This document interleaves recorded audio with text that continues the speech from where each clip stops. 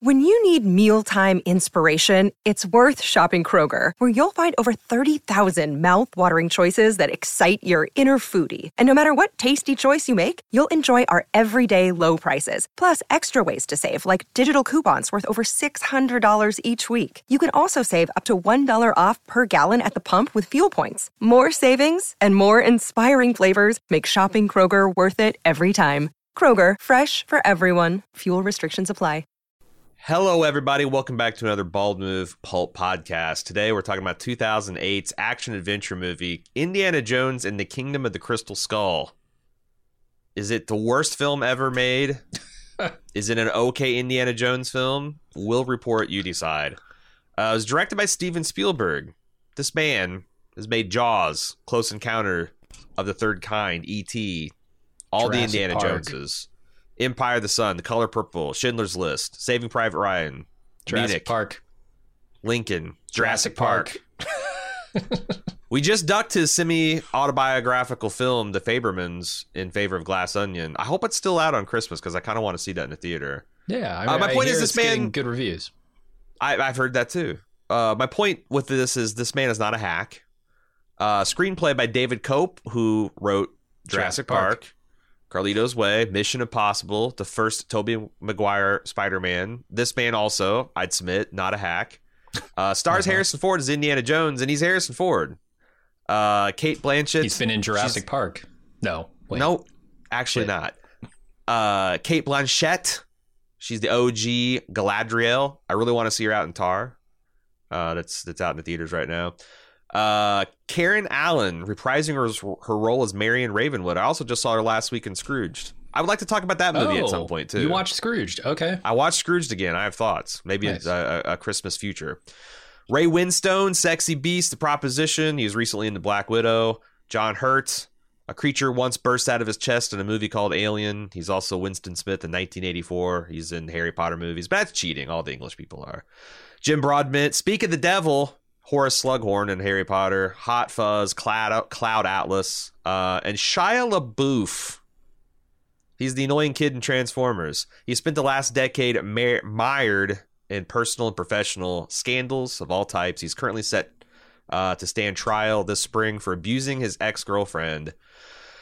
Boy, a lot of people have a lot of thoughts on this film, Jim. I saw this movie once in the theater, and then I saw it recently a couple months ago, which made me want to watch it again with you. So I've seen it 3 times total. What's your experience of this film, and what do you think of it? This is the second time I've seen it. I saw it once in 2008 when it came out, and I have not thought about it since. That's not true. That's not true. I got into the nuking the fridge hype in 2008 a fair bit. I was on the internet at that point. Man,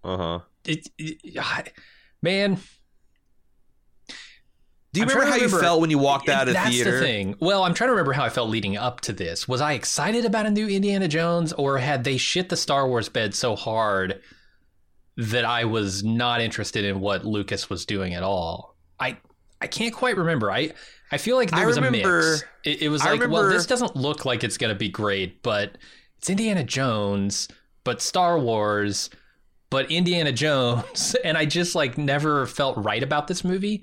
And after seeing it, I felt even worse about it. Yeah, this was also an era where George Lucas and Steven Spielberg were kind of going around and just fucking with things that we used to love, like making Greedo shoot first and taking the guns out of FBI agents' hands and poorly CGI walkie-talkies into E.T. and, you know, just they doing became a bunch. dads. They became dads. They lost their edge. And I don't fault them for that. I think it's perfectly fine to have children and be like, you know, do I want all these guns and danger around children? I don't know. Thanks for foisting it on us, Steven. Save your own fucking kids from the trauma. But I don't begrudge them. But it's like, I think there was this point where it's like, man, the fans were ready to, you know, we swallowed a lot of shit. We're ready to have a big uprising. And this... But I was hyped because like I thought the Crystal Skull stuff was kind of goofy, but like a lot of this stuff is goofy. Like I think one of the fraudulent reasons to hate this film is like herder space aliens is stupid.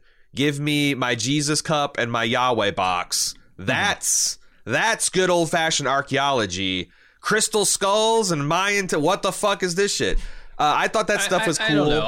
I'm a little more sympathetic to the view that the central topic of this movie is kind of stupid, or not stupid, that it doesn't fit within the Indiana Jones universe. There's an occult angle to Indiana Jones that usually is like the core of it, around like religion and demons and shit like that. Whereas this is very much like sci-fi.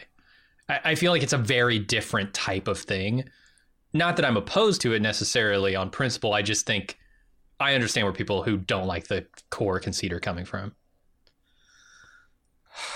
Well, I guess you're allowed to have a fraudulent opinion on the podcast. I mean, Steven Spielberg, sure. Steven Spielberg himself, the man who made this movie, never liked the concept. That kind of cuts right to the heart of why I don't think this movie is very good, is because nobody involved in it loved all parts of it. They loved pieces. They had ideas on what certain parts should be, but they never came together with a cohesive vision and tried to make this film into a complete picture. And so it feels like that. It feels like that in the final film. Yeah, but because we're talking about the lead up here, and like I didn't know any of that, you know, like I was following film news pretty closely on that. All I knew is like, because I had to thought, like, again, I wasn't put off by the aliens. Apparently, a lot of people are. Maybe it's not so fraudulent after all. I thought that was a perfectly cromulent way to bring Indiana Jones into the 1950s, into the atomic age. You know, like I like the idea that like he's reflecting the times, the serials and matinee shits of the times. But I remember just thinking, like, you know, The Last Crusade, and not that necessarily means it's the last Indiana Jones. It's just it's the end of the Grail quest, right? The Last Crusade. But like that was just such a great send off, and it had been so long since we'd had one. And and as you mentioned, like I don't remember the tension and the creative force, but like there was this idea that like, yeah, Harrison didn't really want to come back, and nobody really wanted to do this, and Steven Spielberg had quote unquote matured as a filmmaker and didn't really want to do this silly shit anymore. And then suddenly it's like the universe aligned, and I don't know what kind of money spigot got turned on, but like this thing started happening, and I remember like, golly, if you guys are coming back, I hope it's a fucking banger that actually says something about Indiana Jones, because The Last Crusade was so perfect way, literally riding off into the sunset. And then I saw a picture of Harrison Ford's dusty ass sitting in a director's chair in full costume, like literally covered in dust with the fedora cocked to the side. He's kind of leaning back, and he's 65 years old. And I'm like, holy fuck, that's Indiana Jones. If like Harrison Ford is coming back and give like a tenth of a shit, this might be good. And man, the tragedy is, I think he did. I think Harrison Ford is blameless for everything in this movie. It's just the script kind of sucks. It doesn't totally suck. It's not awful. There are a couple of standout moments that I hate, like really strongly hate. Usually the standout moments are good, not necessarily in this movie. No, definitely not. The memorable moments are the ones like, oh my God, what were they thinking? But yeah, I mean, Harrison Ford doesn't take any of that blame. I think he's excellent. You have Karen Allen back, who is also fantastic, reprises her role great. So good. I think, and I'm going to go out on a limb here, I think Shia LaBeouf is quite a good actor, and I think he pulled it off in this movie. It just, none of it comes together. None of it fucking comes together co-signed on the Shia LaBeouf thing, by the way. I came away thinking, like, why did we hate him so much again? You know, like he's a pretty good Indiana Jones Jr. Well, because they made him do stupid stuff. He's swinging around with monkeys on vines and the monkeys. Holy fuck, the monkeys! It's a problem. Dude. That's one of the. But they made Harrison Ford survive a fridge explosion. So that's like the other it's like standout moment. Both of those I hate. So that's not a defense. God. I think this movie is so close to working, and I kind of think I want to talk about this in terms of things that work and things that didn't work, and kind of like take them point by point, because the other stuff is spoiler free. I walked out of the movie bitterly disappointed, because I thought we were going to get I was hoping to get a really good, at least as good as Crusade, and I thought this was at best Temple of Doom. I think that's actually a really good comparison. They're kind of slightly wrong-headed takes on Indiana Jones that work because Harrison Ford is kind of fucking cool no matter what. Yeah. And Indiana Jones doing his thing is inherently cool. And Steven Spielberg again is just so fucking gifted at entertaining people, but it just doesn't. It's just like the prequels, you know. And goddamn, that's the thing. I feel like I'm taking crazy pills. I live in a world where people unironically like the prequels. They're wrong. Defending Kingdom of the Crystal Skull. What the fuck is even happening? Yeah. What the fuck is even happening? I mean, so I like Temple of Doom a lot better than I like this movie. It's of a piece with the Indiana Jones other two movies in my mind, but I saw it when I was a kid, right? Like, I watched this when I was a 26-year-old man. Like, you're not going to get the same emotions out of me, the same feelings of nostalgia 20 years on from that as you are Temple of Doom. But it's kind of fun because, like, I thought one of the most fun things about this movie is Indiana Jones has kind of gotten old, and not in ways that matter. It's just that he's like a little bit slower. He misses some of his jumps. You know, he's breathing a little bit harder at the end of the sequences. Mm-hmm. He looks like your dad. You know, like your Indiana Jones is your dad in the 80s, and then he fucking grew up and kind of got old, but he's still your dad. I think they did a really good job with that. But there's also like a lot of stuff that I was reading where like George Lucas was praising like how well they aped the look of the previous movies. Because I think all those movies looked like they were filmed back to back to back to back. I mean, they are so consistent no matter whether they're in the desert, whether they're in the jungle, whether they're in the fucking Alps. Like, these movies have a look and feel and the grain of film that you just like, you know, the map sequences, everything. And part of the charm also is everything is fucking real in the camera. Outside of a couple of art ghosts and things like that, like everything is actually real. This movie, George Lucas had the temerity to say that this movie to him looked like it was shot 3 years after The Last Crusade. And like, he should fucking know better. No, it doesn't. It doesn't look like it's not. Like, and I think a lot of it is the pervasive use of CG. Yeah, look at that final sequence. That couldn't have been done in 1989. Whatever. No. And then you could make it look like it. Like, it'd been interesting to see them make that look like it looked like the, you know, we've seen what a temple looks like in Indiana Jones a couple of times. Mm-hmm. He's rated a few. And then it's just it's not it. It's like, it's different, and it's but like, why I just understand like why him and Spielberg said a bunch of these different things. Like, you know, like Spielberg also says, I couldn't tell anything difference between filming Harrison and Last Crusade. That's like, there's no fucking way, man. He's 65 years old. I get it. He's worked out and he had an all protein diet for 6 months, but come on. It just seemed like a lot of people were delusional and were just it didn't seem like it came as easy this time. Yeah, no, I mean, it's kind of a storied project in that it was so difficult to put this together. Nobody was on the same page, like I alluded to earlier. Spielberg didn't like the core conceit of the film with the interdimensional beings. Lucas loved it. He was enamored with it, wouldn't let it go. Several times they tried to come together with a writer. I mean, Frank Darabont wrote a treatment of this thing. A couple of other big guns. Pretty famous writers took a crack at this. And each time, like, Lucas would get closer, but Spielberg just never was on board with this thing right up to shooting, right through shooting. He never liked the core conceit. How can you go ahead and make a movie that you don't like and have it come out with any real passion? Can you? Okay, I want to talk about this. Can you walk me through? You keep on saying the core conceit, and I saw that alluded to into some of the things, but I guess I didn't dive as deep as you did too. Can you run? I've never understood why people say that like this fundamentally feels different than Indiana Jones, because like you made an appeal to like Indiana Jones always the occult, and I feel like, but if it's about digging crystal skulls with arcane powers, what difference does it matter whether those arcane powers came from aliens or whether they came from Sky Daddy or from some Hindu deity, like, or Lovecraft, H.P. Lovecraft? Like, what I mean, I'm asking in good faith because I honestly don't understand what the difference is there.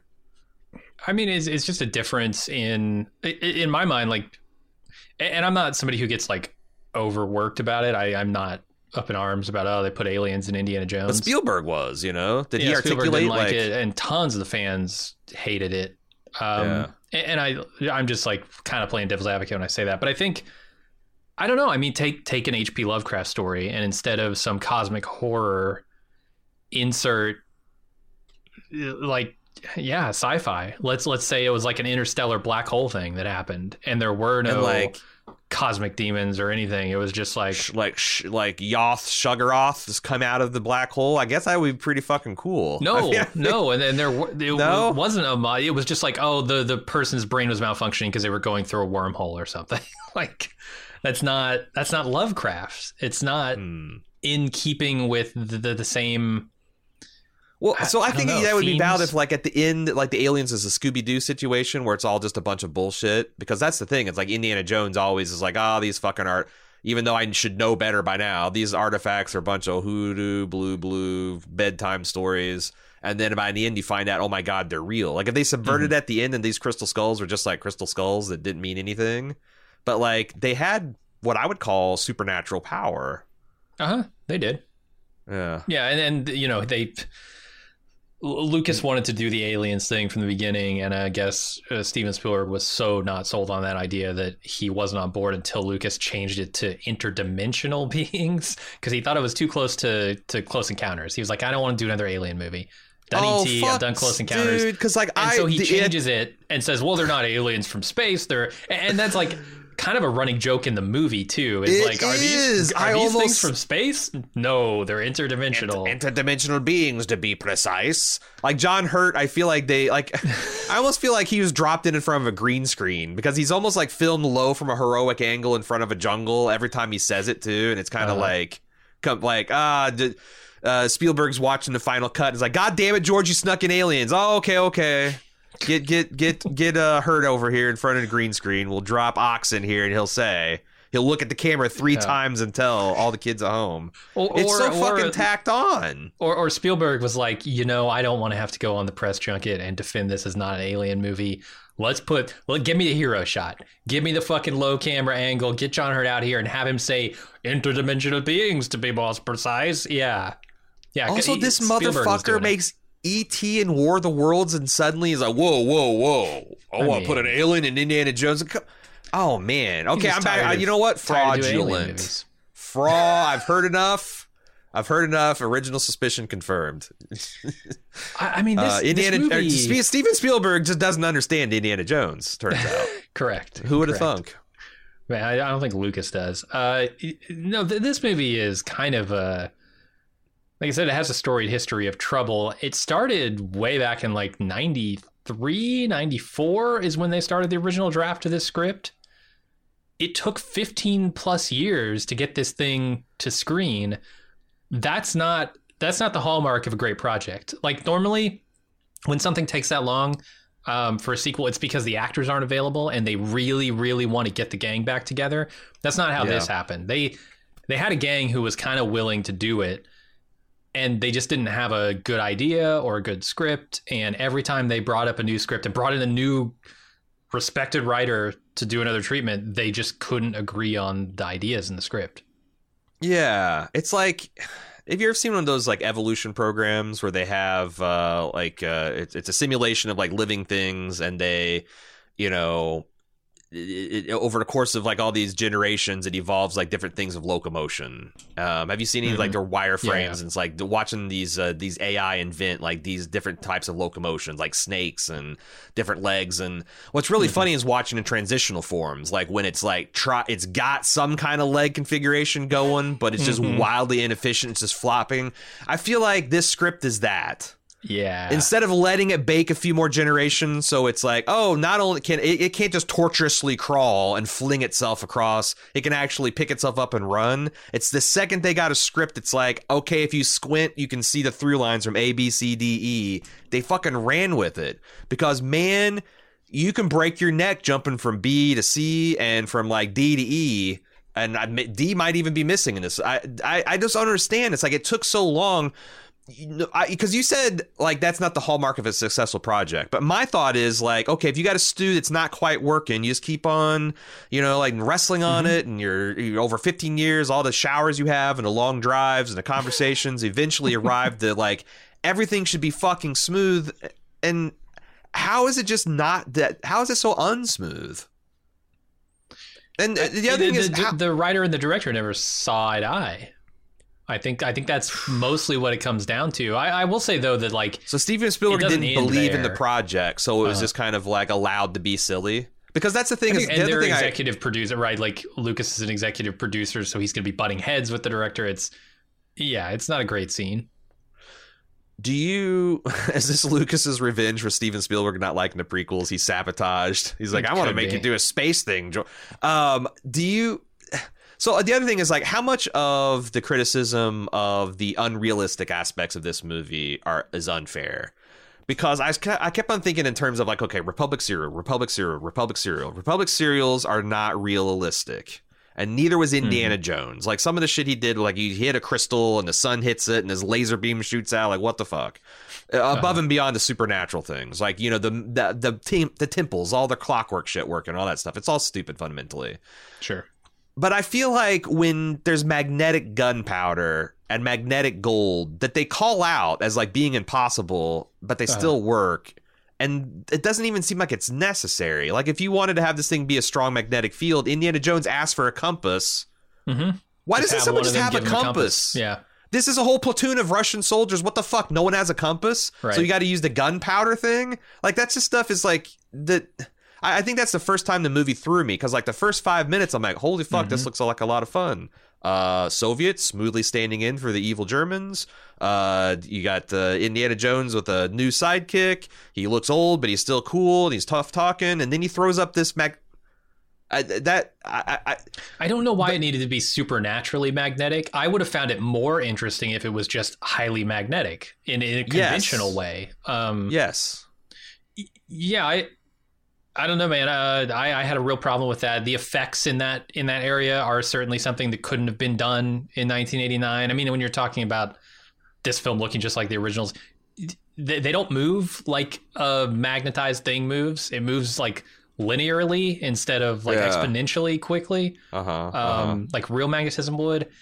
It throws me off. It's like, plus if it's that magnetic, it would be ripping fillings out of people's teeth, man. Yeah, and they try and acknowledge that too at the beginning, where they have like some of the guns attract to it and some or of the swords. The Soviets like white knuckling their flashlights, but it's kind of like but it's only when they want you to notice it. Every other time the guns are just sitting on their backs normally. It's exactly like the first couple seasons of The Expanse, where it's like when there was a showy zero-G shot, by God, everybody's hair was waving, but like routinely people would just rest their elbows on a table. Like, what the fuck are you doing? You're not under thrust. Like, they didn't pay attention to it. It's like, well, why did you do it? Why did you do it if you're not going to? And so many of the missteps in this film were me saying, why did you do this? You didn't have to do this. Yeah. This is an unnecessary 5 minutes of the film that's immediately undone. So just don't do the stupid thing. Oh man, I wonder if there's any good edits of this that are like in the 90-minute range. Because I think if you just bypass certain sequences, this film is better and you can dispense with a lot of that stupid shit. And 90% of the predicaments that Indiana Jones gets in is just the Russians have found him again. It's like every 2 minutes in this movie, the Russians are finding him and capturing him. And it gets really old really fast.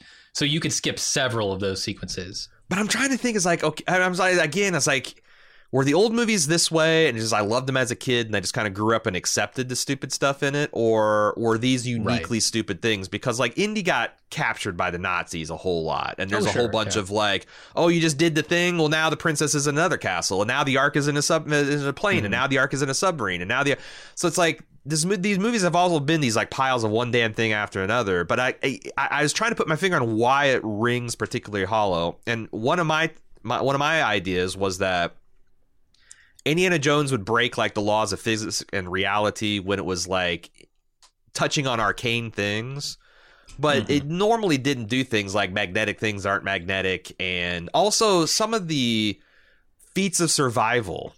Yeah, like Temple of Doom, I think that scene where they like parachute down into the Alps with the emergency raft is like fucking stupid because I just don't believe a person could survive that.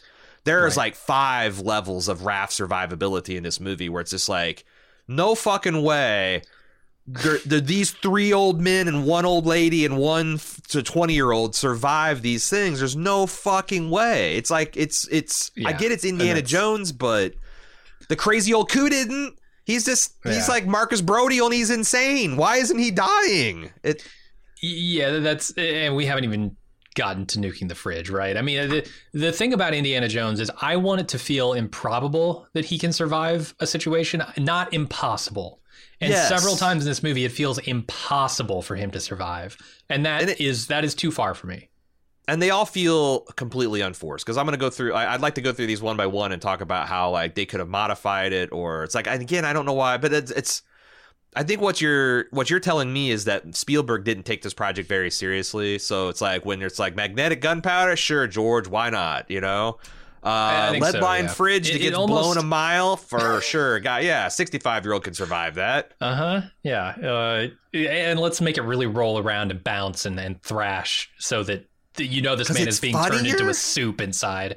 Because it's funnier? I guess. We'll be right back with more Bald Move after this brief pause. Hey, it's Kaylee Cuoco for Priceline. Ready to go to your happy place for a happy price? Well, why didn't you say so? Just download the Priceline app right now and save up to 60% on hotels. So whether it's Cousin Kevin's Kazoo Concert in Kansas City, go Kevin, or Becky's Bachelorette Bash in Bermuda, you never have to miss a trip ever again. So download the Priceline app today. Your savings are waiting. Go to your happy place for a happy price. Go to your happy price, Priceline. Another day is here, and you're ready for it. What to wear? Check. Breakfast, lunch, and dinner? Check. Planning for what's next and how to save for it? That's where Bank of America can help. For your financial to-dos, Bank of America has experts ready to help get you closer to your goals. Get started at one of our local financial centers or 24/7 in our mobile banking app. Find a location near you at bankofamerica.com/talktous. What would you like the power to do? Mobile banking requires downloading the app and is only available for select devices. Message and data rates may apply. Bank of America N.A., member FDIC. And now, back with more Bald Move. It feels to me like this was a process of George Lucas wearing down Steven Spielberg enough that he would finally make this damn film that Lucas wanted to make. That's the impression I get based on the sequence of events. But Steven, from what position of strength did your friend assault you from? Like, you had the high ground, Spielberg. Right? He hadn't made a good movie in 25 years. George, you just single-handedly turned 3 generations of fans against you. I think I'm going to take the keys and steer right on Indiana Jones, you know? I want to see M. Night Shyamalan's version of this script because he was hired in 2002 to write Treatment. Right. To write a script. I want to know what that looks like. I would love to see that too. How many fucking twists? Ray Winstone would have been a quadbillion agent. Let me get this straight. You're a quintuple agent? No, I just lied about being a sextuple agent. I'm a Deodeco agent. Indeed, you didn't see that one coming. It's multidimensional. Yeah. My agency. I'm working for the Afghans. What? I had another working theory about Indiana Jones films, that they are inherently tied to the familiarity of the conceit. Like Ark of the Covenant, if you're born in America, Judeo-Christian, you're gonna fucking know the Ark of the Covenant. And you kind of know roughly what it does and what it's going to do and what it looks like, all that stuff. Cup of Christ. Mm-hmm. Once again, if you are broadly familiar with any Western mythology and Western religions, Cup of Christ, you're going to understand, what it is, what it does, what's possible powers, all that kind of stuff, what it kind of probably looks like, or at least you're going to be, aha, when the Indiana Jones points out it's not going to be a fancy gold cup, all that kind of stuff. What about Molech? Sanka stones? Sure. And I feel like when Spielberg starts just like taking things that he's not really aware of from other cultures and just being like, hey, let's take a fun spin on it, it's not super cool. And here it's like Mesoamerican artifacts are secretly alien and the mythology behind them is bonkers. It's not based on anything. And I don't know if it's offensive Like, I don't know if I'm thinking of like if Spielberg had taken like the Ark of the Covenant, and it turns out that the Ark was actually an artifact built by aliens, and there wasn't any but I don't know. It's like it feels like there's not as much restrictions. Like the fact that it can do and be anything, gets him in trouble. And the way like the Ark of the Covenant, like the Ark of the Covenant's not going to like be I don't know. You know what I'm saying? Like the Ark of the Covenant can only be a certain amount of things. Where the Crystal Skull, like what even was the Crystal Skull? It's the skull of an alien, not a space alien, an interdimensional alien's skeleton. I don't know. I mean, that's the thing, right? Like I have some expectation, I guess, of what the Ark of the Covenant is going to do once they finally get around to opening it. I have some kind of expectation about what might happen if you were to drink from the cup of Christ or from the wrong grail. I have no expectation for what happens when you find a crystal skull. I don't even have an expectation of where they should take this, what they should do with it, what doors it can open. I fundamentally don't have any expectations for this. It just feels like they're making shit up as they go along. Like so many times I'm like, why is this happening? Oh, it's because the Crystal Skull told Indiana Jones to do this through interpreting the brainwaves of his insane friend. And I'm like, can't his dad leave a diary of painstaking research? Can't there be an artifact that someone discovered and it just needs a wooden handle? Like, what the fuck am I even? And the thing is like, this skull, like, is it a weapon? The other thing is like the artifacts in Indiana Jones absolutely have a moral polarity. Like, you put the Ark of the Covenant in a Nazi box, it fucking burns that box because God doesn't like the Nazis. The Sankastones burns Mola Ram because he was desecrating the Hindu goddess that he was claiming to worship. Like, they don't like but this skull seems kind of amoral. Like, what the fuck does it want? Whose side is it on?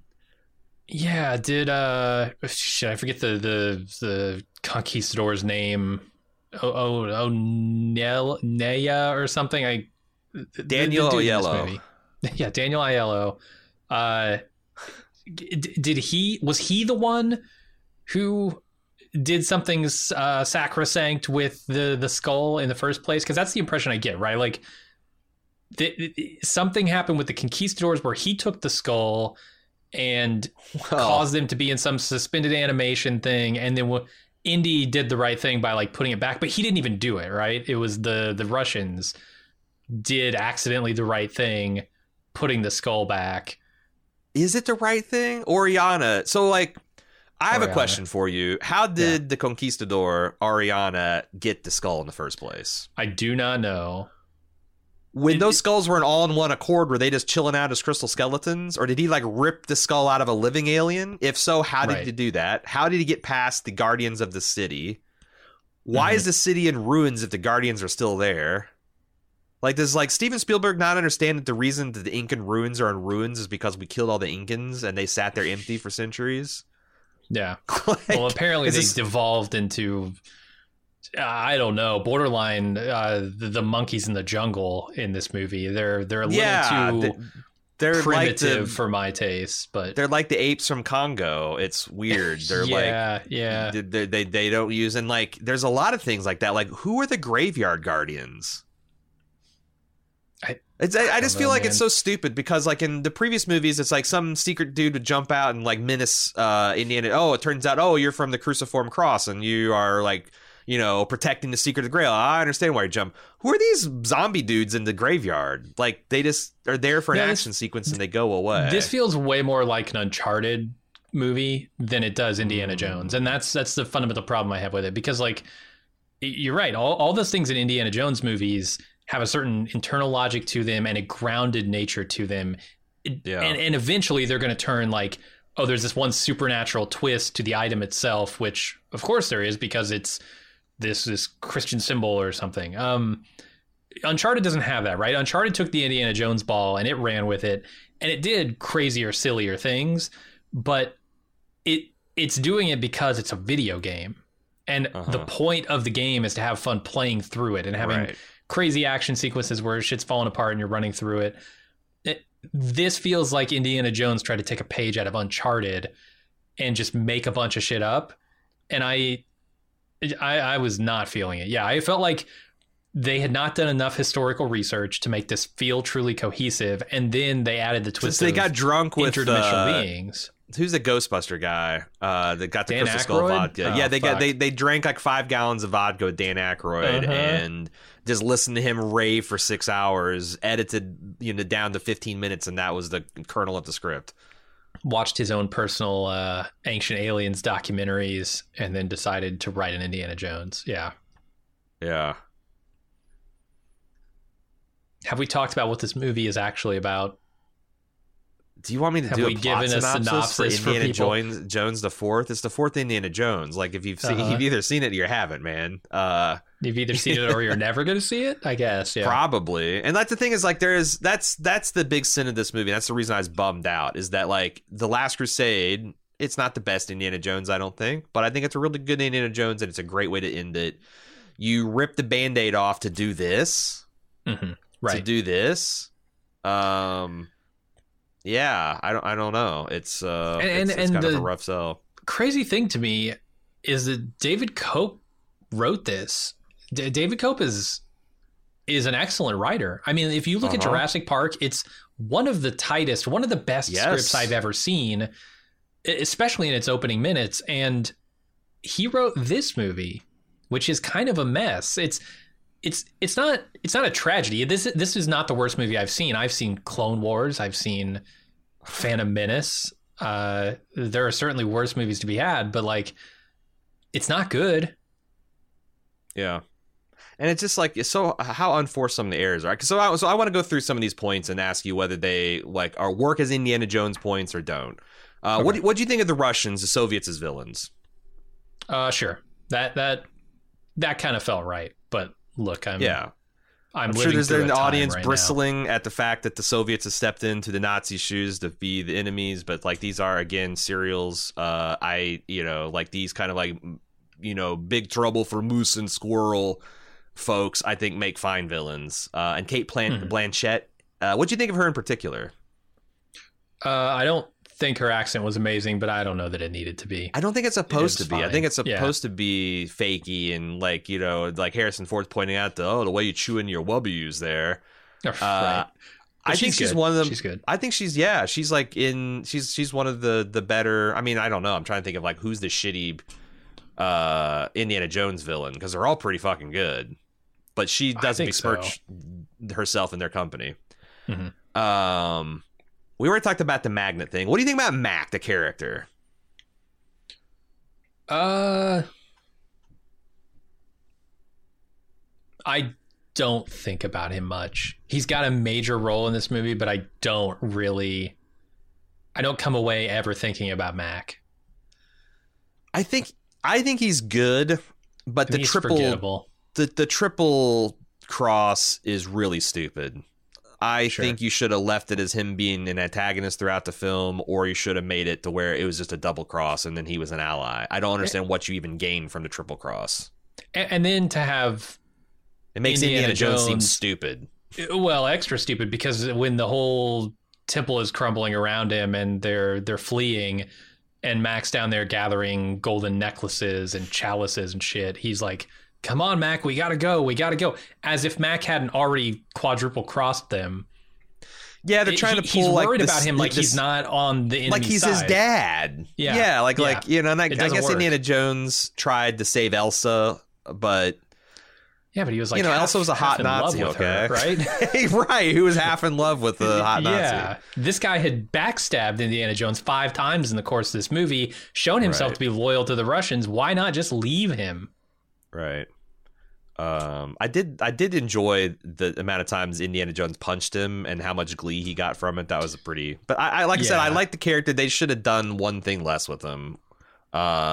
Yeah. What did you think about the initial action sequence where Indiana, it starts off with him fucking up his whip swing, him running rafter to rafter. Any problems there? No. Although when I sit back and I think, this is a 65-year-old Harrison Ford trying to do these stunts. Yeah. Of course it's not. It's movie magic, right? But like, when I think Harrison Ford or Indiana Jones, the character is like 65, could he realistically do any of this without breaking his hip? It starts to take me out of it. But when I just say, no, this is fucking Indiana Jones. Even when he's 65, he can run around like this and give the nastiest of Soviets the run for their money. I think it's like it's like Indiana Jones should feel like he's just this shy of drowning. Yes. Like he is got his nose above the water and he's just barely getting from one scene to the next. And I think that they maintain that feel throughout most of it. Where you at the Ark of the Covenant cameo? I think it's fairly cleverly done. I liked it. I think when you go into this warehouse, you're expecting the thing that they're trying to find to be the Ark. You're like, oh, this is going to be a reprisal of the Ark thing. And now the Soviets want it. And it turns out, no, they subvert that. But then they give you the cameo of the Ark. And I like that. That's what makes it work. If you just pan through at the beginning, but like the fact that like by the time you see the Ark, you've already forgotten that the Ark might be in this building. Yep. It's like, oh, fuck yeah. What about the rocket sled sequence? That's when it hit me that like, boy, they're just doing everything out here in Hangar 51, huh? They're nuclear testing. They're doing rocket sleds. They've got all the artifacts they've ever found. They've got aliens. They've got spiritual shit. They've got... It's Area 51, baby. I guess you bring all your crazy shit. I suppose it's just like the aliens were doing, right? With the archaeology. They were collecting all of this stuff. They were archaeologists. I don't know. The only thing I actually thought is fun. I thought like it's funny that Harrison Ford just got the chain off his neck because it just ripped his head off. I think that's funny. And the idea that these like him and this just giant Soviet bruiser would black out on the sled. The thing is, like, when they hit the water at the end, I can't help but think that they would just go flying off of that thing. Yeah, they're not in seatbelts. I mean... Yeah, they should have had it come, like, to a gentle stop. Like, it just ran out of momentum, like, who knows how many miles in the desert or what. But, yeah. But they also want you to believe that in a matter of moments, the trucks could find them. Right. So and you can't have them go 100 miles. Yeah, yeah. Yeah, maybe the water's such a gentle slowdown, but I doubt it. No. But it's like we're getting the criticality level of like, do I believe someone could survive this? Oh, boy. The fridge. No, 100%. I think this is the worst thing in the movie by far. It could have been done smaller scale. You can't have a nuclear bomb go off. Indiana Jones and him survive. It would have been. There's two things. I think one, he should have just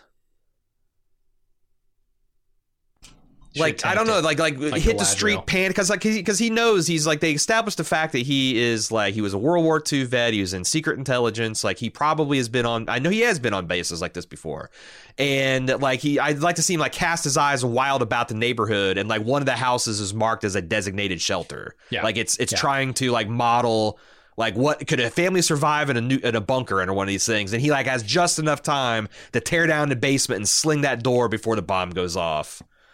But like, and then the other thing I'd like to see them try is like, okay, maybe the bomb. He goes into the fridge. They show it's lined with lead. Okay, whatever. And then the bomb goes off, and you see like this fridge come out of nowhere from high in the sky, and it like lands on a sand dune or something, to where like hits at the right angle and bleeds into something. But like. Holy shit, when that thing hits the ground at like Mach Jesus and just tumbles a billion times, there's just no you could put Captain America in that fucking box and he's gonna die. Yeah. Like Wolverine could survive that. Yeah, it's just why? I don't understand. Like was it just because they thought it was funny? Must be. They thought it was clever. You're out in the American Southwest. It's like, oh, he's got coyote powers. He's a wily coyote. I don't. It's amongst the stupidest things in the movie. But like the image of Indiana Jones in front of that mushroom cloud with his fedora and whip, like, holy fuck, we're in the 50s now. That's a great image, right? Absolutely. Like the bomb going off and him surviving it is a good idea. they just fucked up the execution. And like, who didn't see that? I don't know. What I really like the idea of Indiana Jones as a spy in World War II. That seems incredible. And maybe when Spielberg and Lucas are dead in like 15 or 20 years, someone could take that idea. I want to do like a trilogy of Indiana Jones in World War II, where he's sneaking around. Instead of the young Indiana Jones, it's the middle-aged Indiana Jones. Because they're doing this fucking Dial of Dickwad thing. I don't know what dial we're talking about here, but they've left the Spear of Destiny on the table. Mm-hmm. You could get like the finger of Thomas Aquinas or whatever. There's a lot, so many different artifacts that the Third Reich could be after. I just think that's an inherently interesting concept. You could recast some kind of young Harrison Ford lookalike. That's just a great idea that I never would have guessed that he would have gone into espionage to serve his country. Did you ever watch the Young Indiana Jones Chronicles? I think I saw like an episode. Yeah, I remember watching it as a kid and being like, "This sucks. I don't like it. This is like TV Jones, and it's a kid." I wonder if they explored any of that stuff. I remember something with lions on a train. Is it lions on a train? No, you're misremembering the beginning of Last Crusade. Okay, is that lions on a train or is it snakes on a train? I can't remember. It's both, actually. There's lions because that's how he gets his whip scar. There's the snakes because that's how he gets his fear of snakes. We'll be right back with more Bald Move after this brief pause. And now, back with more Bald Move. I really like, one of the things I like in this movie, it's usually like Harrison Ford doing something that's very Harrison Ford-y or Indiana Jones-y. And when they're scrubbing him down for the radiation stuff afterward, one of the guys is taking like this big ol' like push broom and scrubbing away at his crotch, and Harrison Ford gives like a side eye to this guy, like, "Come on, man." Yeah. Easy with the tackle there. God, Harrison Ford looked great too, by the way. Oh, for his age, holy shit! For my age, he looks unbelievable. Yeah, I wish I looked that good at 46, let alone 65. Mm-hmm. So we then are introduced. I thought Jim Broadbent did a really good job of being a kind of a Marcus Brody type, and the way they did. I thought that what really worked is the homage they gave to Brody and Henry Jones Sr. Mm-hmm. Not nothing like to just like the fact and that line that Indiana Jones said about I guess it's Jim Broadbent said we've reached an age in life where life stops giving us things and starts taking them away. Yeah. It's a great line. It's really nice. Felt real too, because a lot of this movie is made by people who are that age and have lost friends. Look at Marcus Brody himself is sure. Yeah, the guy who played him. Shit, I can't remember his name. I couldn't either. He died in like 1992. It was long time ago. Yeah, it's like right after the I think Crusade. And then since then I'm sure they've lost a lot of people who have worked on Star Wars and many of their other movies, Jaws, So we've already talked about like Shia LaBeouf not really being terrible in this film, but I want to drill into it. I actually think they're doing a lot of fun, smart things, making him Indiana Jones' son. Like his name, like people are like, "Oh, Mutt's such a stupid name," but it's kind of after his father, who named himself after a dog. Like I think the movie doesn't spell it out, but that's clearly what he's done, right? Yeah, makes sense. And the fact that I think he's got a pretty good resemblance to he's a believable son of Harrison Ford. Shia looks like he took this role seriously. He gained 15 pounds of muscle because he could not have been, Ben Wiki or whatever the fuck his name, Witwicky, and rolled in here and been a believable. He seems like a sturdy, tough dude, like an insecure kind of greaser kind of guy. I like the fact he's because again, the way that Indiana Jones is the type of boy that drive Henry Jones Sr. crazy, that the Shia is the same kind of kid. I like that they echo all that stuff, and I think that I think he does a really good job. I'm not actually sure why people hate him so much. I think it's his off-camera antics. If it weren't If it weren't, but contemporaneously, like he was camera stuff too. It's like people were so fucking pissed that they blew the hat at his feet at the end of this movie. Like, oh, you fucking passed the fedora, the shy. Like, I'm like, I don't know, but they don't. They don't. Like Harrison Ford, he tries to put it on Harrison Ford, grabs it, and says, kid, I ain't done. Good thing. Yeah, that's a stupid thing to get mad at. Well, I was hooked up to the skull. I saw your headlines in 15 years. Yikes. Don't want the franchise. And yeah. But I don't get the hate for him either. I get the hate for him as like, look, he's kind of gone off the deep end, in a spectacular way, in a Kanye-esque kind of way. But I'm talking about like in 2008 when he was contemporaneously hated. I don't know why. Because of this performance in this movie. I'm not quite sure. Maybe it's just. There's a lot to hate about this movie. If you really want to hate this movie, you don't have to pick on a guy who does a perfectly serviceable, if not good, Indiana Jones son of Indiana Jones. I thought the motorcycle chase through the campus was really fun. All right, here's where we might start to really disagree. I think all of the vehicular stunts in this movie are weak at best and really bad at other times. Like them sliding under all those tables in the library looks terrible. It looks like really? Because that's one of the things they really did. Man and about to turn crazy 20-something being pulled along by wires and then stopped artificially. It all looks very unnatural. And I find that to be true all the way through the movie. Like later when they're chasing each other on Jeeps and boat cars, all of it feels like they're going 10 miles an hour. I get no sense of life or speed in those scenes. Yeah, the sense of speed is ridiculous. You got so much more sense of speed when they're dragging that guy underneath a real truck, even though that truck in reality was only going 10 miles an hour. It felt like, Yeah, all the stunts in this movie feel too constructed, feel like we're going to hit our fucking marks. We're going to go from here to there, and it's going to be perfect to the millimeter, and we're going to make it that way because it's on a fucking rig that we're pulling across the floor. Or even when they're riding a motorcycle, it feels like they're being pulled along on a rig on the back of a truck. It doesn't feel like they're actually riding a motorcycle or actually jumping from car to car. It's all just artificial and constructed.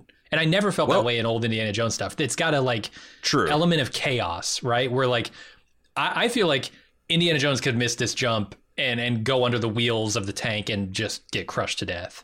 None of it feels that way in this movie. It feels like, there's clearly an X here on this car that Indiana Jones is going to jump to and land perfectly on. Whether he lands on it on his feet or his ass, it was intentional. It never felt that way in the old Indiana Jones movies. Yeah, like it's just a guy improvising desperately, one move ahead, where it's like, oh no, we're actually hitting a mocap rig that's camera synchronized with the I did really like the scene because I think this is the best of the vehicular segments. It does get a little silly with the sliding, but I like them. I love the Soviet agents driving through the people protesting communism, and their faces are getting slammed. Like all these stop communist faces are slamming them in the face. I thought that was really funny. The callback, Shia did a couple things that were because I saw in interviews that he watched the films religiously because he wanted to get some of Ford's mannerisms down. And that scene where he had just run the Soviets into the Marcus Brody statue and the head rolled off into the guy's lap.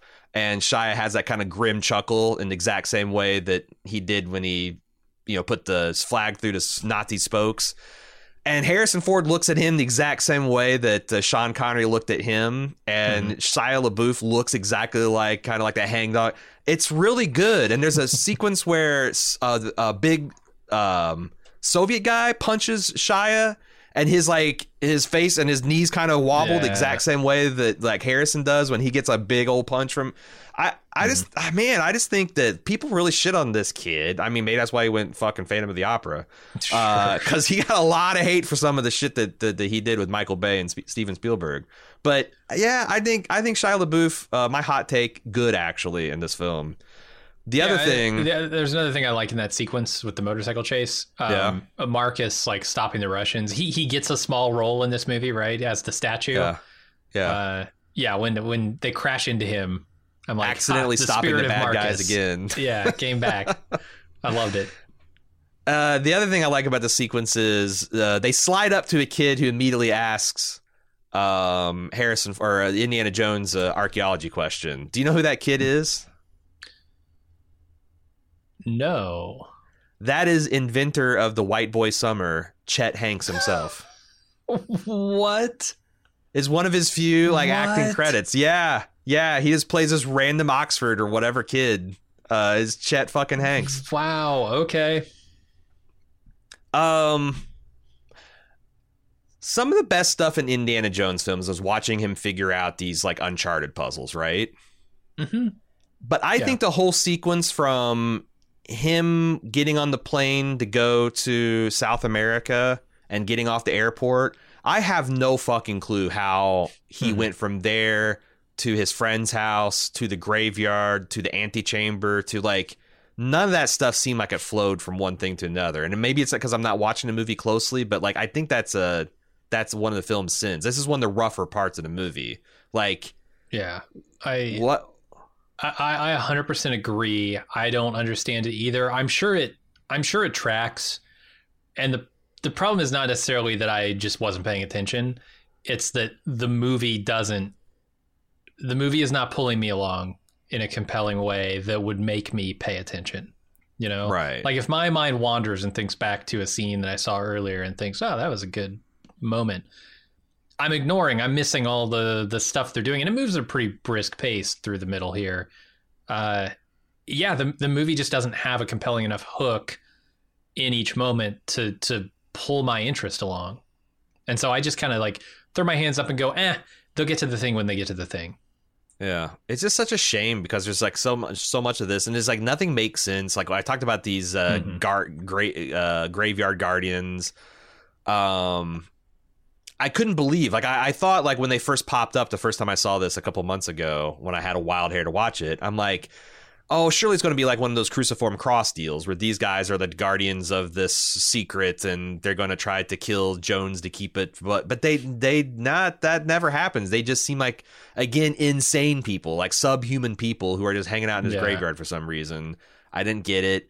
The dart scene, the Steven Spielberg, like it'd be one thing if Indiana blew that thing and the guy choked and then he just punched him and threw him off a cliff or something. Mm-hmm. But does Steven Spielberg not understand how fucking poison darts work?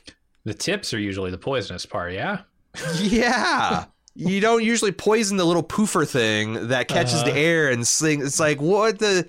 Or if Indiana Jones like punches the guy, takes him and... But I just... Why? Why did you do that, man? I don't get it. It could have been funny if they had a scene where the blow dart apparatus, I don't know what to call that, the tube falls on the ground and both ends look the same, so like neither of them is sure which end is actually the end that it's gonna the poison is gonna come out of, and so they're like scrabbling over it to try and blow it at each other. And like they Indy accidentally blows it the right end. Like he's got to do Indiana a 50-50. Jones blowing the right end. Yeah. Part 6. Indiana Jones and the Kingdom of Blowing the Right End. But yeah, it's a mess. It does have I do like, but then again, these action sequences aren't working, but the resolutions do. Like Shia LaBeouf looking up the Indiana Jones' heroic angle, like, my God, you're a teacher? Part-time. So that's such a great line. And it's slayed in the trailer too. Do you remember that? So good. I think the skull, I think the crystal skull looks fucking sweet. It's an amazing prop. It looks so good. I just wish in Indiana Jones. I wish I knew what the fuck it did. Yeah. Or what it actually yeah, it's like it's so cool. Shia LaBeouf's line when he sees the thing, he's like, no, that God's head does not look like that, man. Depends what God. And so, some of this stuff almost works. Like I said, the big petroliths and the fact that like, this one tribe straps boards to their head to make their head long and skinny like a fucking alien because they're fucking aliens. Like some of this stuff like comes so close to working. And so the other thing I pointed, because people point out my mispronunciation so much, I like noting the British eccentric way that they pronounce their own language. Max saying conquistador was really entertaining. Jim Broadbent, controversy. The university won't truck with this type of controversy. I have not seen that many folds put in the word controversy in my life. Like, oh my God, that word is mangled for life. It is irrecoverable. It felt like something they were intentionally doing in this movie because it's so conspicuously wrong. Yeah. But what would that be? Because it's two different characters saying it. So none of this Crystal Skull stuff makes sense. I want to talk it through with you. Okay. It stimulates an undeveloped part of the human brain. Well, it only speaks to some people, and the people it speaks to drives them mad. Yeah. That's what we know about it. You were going to interject something? I can do it here in a moment, but okay. So the idea here being that I think by the end you're supposed to understand these interdimensional beings have such vast knowledge that a human brain cannot possibly hope to contain it all. And when they are given even a small portion of that knowledge, it drives them insane. If they're given the full amount of knowledge, it disintegrates them into atomic dust. And I do like the hubris of the villain bringing their own downfall. That's a nice classic core Indiana Jones moment. Although I will say it was not nearly as impressive as faces melting from opening the Ark. Like, it really felt like Daddy Lucas and Daddy Spielberg didn't want to upset the kids, so let's just have her eyes glow and she'll disintegrate. Or maybe they just didn't want to reprise the melting face, but that was a pretty lackluster effect at the end. I think it's just nobody smites like Jehovah. Fair. Like the god of armies knows how to bring the fucking thunder. He will melt your fucking face. Yeah. He will supernaturally aid you to a corpse in a blink of an eye. He will fuck your shit up. Pillars of salt, rivers of blood. What the fuck do you want? Your firstborn dead? Like, yeah, he's like, you don't fuck with him. You don't fuck with them. You're right. These aliens just kill you with knowledge. It's not in the same neighborhood. And they do it kindly too, humanely, right? Yeah. It's like, your eyes are going to glow for a bit. You're going to get all the knowledge of the universe wrapped up in a nice package for you, and then you're going to disintegrate. Is Cate Blanchett's character actually psychic? Because I kind of think she's full of shit, but I don't. I think it would have been cooler if she was psychic. And maybe I like her pursuit of psychic knowledge being the thing, I guess. And she herself is not psychic. Why can't she look into the skull herself? Because they imply that she's tried and it just doesn't do anything to her. Yeah. Like, why? It doesn't speak to her. I don't know. It speaks the hell out of her at the end of the movie, though. So is the skull kind of choosing its sides a little bit? Maybe. But what grudge would the aliens have with socialists? Like, I get God not liking Nazis. Right? Maybe it trusts them to return the skull. It knows that they have a morality. Trustworthy or something? Right. It can trust them with the skull to return it instead of use it as a weapon. Yeah. Well, the other thing is like this, like when when Kate starts raving about what they're going to do with this stuff, I'm like, you're delusional. Like, you tell me the Ark of the Covenant will make any army that in front of it, make it invincible to any army to carry. It's like, okay, sure, that's right out of the Old Testament. Why not? Mm-hmm. But when Cate Blanchett starts saying like, oh, we're going to take over your teachers and we're going to teach you the right socialist science and we're going to make you while you're sleeping. We're not going to make you not want Chevys and Fords and blue jeans and Beatles and rock and roll. And the best part, you'll never know what's happening. Meanwhile, Harrison Ford's face like, and drool's coming out. It's like, I'm pretty sure we'd notice this, lady. I'm pretty fucking sure. Yeah. Us Americans, maybe we're not as good at Russian influence detecting some as others.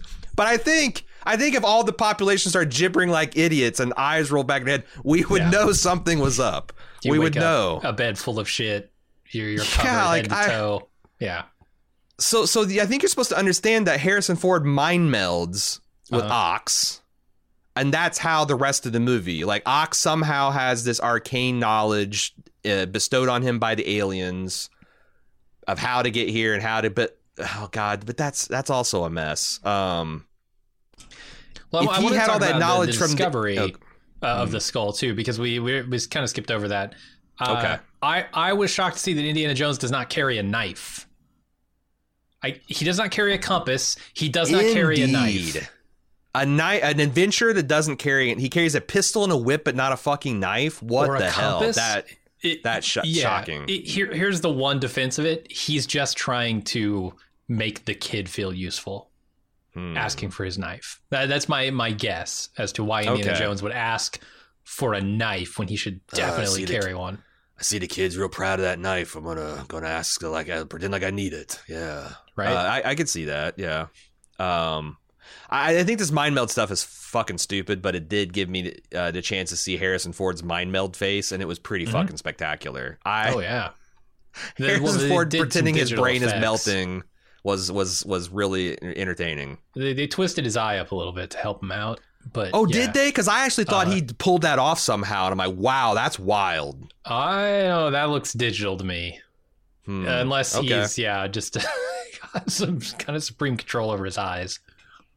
I also like how 30 minutes before in the movie, Harrison Ford said, if I ever get out of the Soviet shit, I'm going to punch you in the nose, Mac. Mm-hmm. And like literally the second he gets out of those restraints, pop. And also, the Indiana Jones sound effects still are undefeated. Like I can listen to Harrison Ford punch people all day long. It's just such a satisfying oomph when he hits people in the face. What do you think of Marion's return? I guess I like it. I mean, I really like, Alan. What's her first name? Karen Allen. I really like her. I think she steps right back into this role. Zero friction. And I don't have a problem with the way it happened. Yeah, I think so, the same. Like, I think she, I've always thought she's the best of the Jones girls. Yeah. And like when he says that line to her, it's like, it's like, you must have seen other women. It's like, oh yeah, there was ones along the way, but they're all the same problem.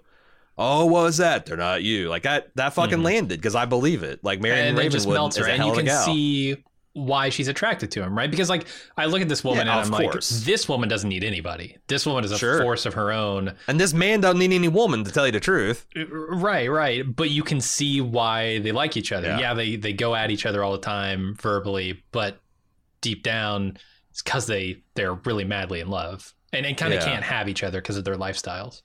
Yeah. The only sour note is the fact that he jilted her at the altar. Yeah. Like, that's pretty brutal since he also jilted her pretty fucking hard as a quote-unquote child. Like, goddamn, dude. Yeah.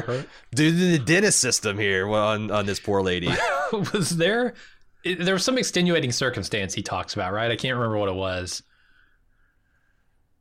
Like the fact that he couldn't win an argument with her? Like, I don't know if that's a good reason to just, like, I'm fucking ghosting. Was that it? I could have sworn it was something bigger, but you're right. If that's the case, he's just kind of an asshole. Yeah. But other than the getting her, like, I thought, it's good. And like, her driving off the cliff was stupid, but honestly, no stupid than it's not in the top 5 stupid things that happen in this movie. So no, the bigger problem I have with these scenes, well, several of them, I just don't like the pattern that they fall into here in the middle of the movie, where they want Karen Allen and Harrison Ford to have a conversation that eventually gets around to, hey, Shia LaBeouf is your son. But they have it over the course of like 25 minutes in the middle of this movie, and they get captured long by after we guess Soviets. What the fuck is up. Right, way after. But they get captured by the Soviets, have part of the conversation, escape, get captured again, have part of the conversation, escape, captured. It's just this middle area. It's maybe too rapid fire. It's maybe like, hey, don't have them escape to have a conversation in the quicksand only to get captured again. Just have them have this full conversation while they're captured in a tent or something, right? Like, or that's the start of the fight that they use to. Because my thing is like, just get rid of that quicksand scene. Yep. It's totally. It's stupid. Have them have that conversation where they're all tied up and it starts off kind of sweet and maudlin, and the Soviets are kind of like sitting there like humoring it, but then it gets heated, and the guards are kind of getting like, upset, and then it erupts and does the thing they always do where it's cover for them to punch. Yep. Yeah, I don't know why they just, again, this movie would have been a better movie at 90 minutes because that's just an unnecessary scene that sucks. Also, where you at on the snake rope? I actually really like this Do ya? scene. I think it's just silly enough to work. Yeah. I think the only thing that doesn't work here is like at the very last moment, something about he says something else about the snake, and like he's tossing it away, and it's obviously just this big rubber stupid snake. Maybe it's supposed to have been killed because Indy grabbed it and they pulled him out, because it's just a funny idea. A man who hates snakes. What are you going to find in the jungle that could possibly act as a rope or something? You might find a tree branch, but if you find a snake first, you're going to get it. I don't know. I loved it. It unreasonably bothered me that Shia LaBeouf said, "Hold tight, it's slimy." Because it's another one of those things where it's like Indiana Jones, like I don't expect them to be factually wrong on things that I would know. Like I've picked up a snake, they're not slimy. That's a common misconception, but they're actually not slimy. It'd be like I don't know. They're slick and they're scaly. It's not slime. It's right. Yeah, it's just the texture of their skin. Weird. Yeah, I do love he continually throws it in his face. He's like throwing it right in Indy's face. Head first. He doesn't even throw him the tail, right? He's throwing him the face of the snake. Right. Into his own Harrison face. Ford. And then it wriggles away, right? And he's got to, reset. So throw it in his face again. And I like how he's like, I think I can touch the bottom. He's like suddenly doesn't need. It's just so funny. It is funny, but it's like, it's also just a ridiculous idea. I'm okay with kind of ridiculous things, but. Can I ask you what the joke was when LaBeouf throws a knife to Harrison Ford, to Indiana Jones, to cut himself free? And there's this fabric ripping noise when he hits the switchblade. And I thought there's going to be a reveal of Harrison Ford's pants ripped or something. Yeah, I thought so too. But that doesn't pay off at all. It would have been, that could have been really funny. It feels like something, no pun intended, that was cut from the script.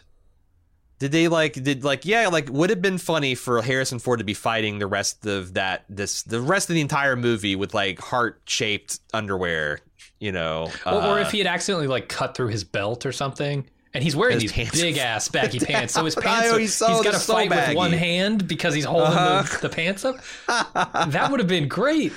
Yeah. I don't know where they're going with that. That seemed like they should have cut it because it doesn't play for the rest of the movie. This truck sequence, it's bad. I mean, there's a couple things that work. I like when Harrison Ford just plows into a truck full of Nazis or Soviets or whatever. Just he's got this thing where he just jumps with his arms spread and it looks like he gang tackles 4 of them, and somehow he's punching them all, and it looks good, but the fact is this just isn't real, and you can tell that this is Cate Blanchett and Shia on a soundstage, and they're poorly composited into this swirling kind of mess of an action sequence. And I like some of the ideas, like a running sword fight from vehicle to vehicle, but why don't you just do it? Set up a track in a jungle, have a couple passes, because that keeps you from getting too crazy. Because the way these cars, I just didn't believe any of it could possibly have happened. Yeah. It's all too steady, right? They're driving through the jungle. Yeah, imagine if they're dragging Indiana Jones, and instead of a smooth, dirt road, it's got big, giant fucking boulders and logs, and the truck's bouncing up and down, full limits of suspension every single time. You're like, I can just believe the guy can drag underneath the truck, but if it's no, he's just going to get pulverized. Why are you doing this? It's already a cool stunt. Why do you have to take it so much further? Yeah, I don't know if they're trying to top what they've done previously, because when I see something like this, my mind immediately goes to the tank scene. And I'm like, well, that there's just no comparison. That scene is so much better than the one in this movie. It's a real tank that actually existed in history. It wasn't some exotic Soviet tree ripping machine. It was just... Right. Yeah, like what can you do with this in a canyon and a guy on a horse? What are all the cool stunts you could do? And they do it. This is just like, oh my God, there's this, I don't know. Yeah. I know it's your favorite thing in the movie. Oh God. Monkeys interfacing with the heroes. This is inexcusable. Yeah, this is another thing that doesn't feel real at all. I mean, from the very jump, like Shia LaBeouf gets caught up in a vine that inexplicably pulls him up into the trees. Like, I assume there are monkeys on the other end pulling on some vine to yank him up there, because that's not how physics works. Are they and then suggesting it just gets worse from there? Are they suggesting these are greaser monkeys? Because I noticed that their hair, these monkeys' hair had these curls, and kind of like how the gangs formed like instead of in the cafe. Monkeys, they're Greasus monkeys. Is that where you're going with this? Stop it. You're killing me. No, I wasn't going with that. But like, I think that like, because Shia looks at the monkey and the monkey looks at him, and they have unmistakably the same fucking hair. And there's an earlier scene. I'm not even joking, damn it. And the earlier scene where they're in the cafe and Harrison has him punch out the college boy, and the cafe instantly splits into college boys versus greasers. Yeah. I think you're supposed to understand that the monkeys save Shia because he's one of them. Because they recognize him as the tribe. Wow, I hadn't even considered that. That's amazing. But this George of the Jungle shit, man, I just can't. Terrible. It makes a lot of, like, to me, this sounds like Spielberg just, I guess, humoring, because this is totally a George Lucas. This is like, I wonder if all the corny ideas came from him, and Spielberg is like, fuck it, we got crystal skulls and aliens, who gives a shit? Yeah, I mean, I see Lucas hallmarks all over this movie. From the very first scene, actually. Which is the groundhog burrowing up out of the ground. Mm-hmm. Yeah. It is so Lucas to go put an unnecessary creature in a movie. That is his hallmark, in my opinion. And kind of like borderline Howard the Duck execution on those groundhogs. Like they are not... They look passable as CG, but not great. Caddyshack had better groundhogs. Yes. Yes. Here's I don't know what you thought. The ant sequence. What do you think about the ant sequence? I really like when Harrison Ford, he's being accosted by this gigantic Soviet dude, and he just yells at everybody, get to the river. Like, he's handled his share of gigantic dudes, like gigantic Nazis. Mm-hmm. So I believe he's just like, I'll handle this guy like I've handled the rest, and then I'll meet you there. That stuff's pretty good. I like how juicy the ants are. Mm-hmm.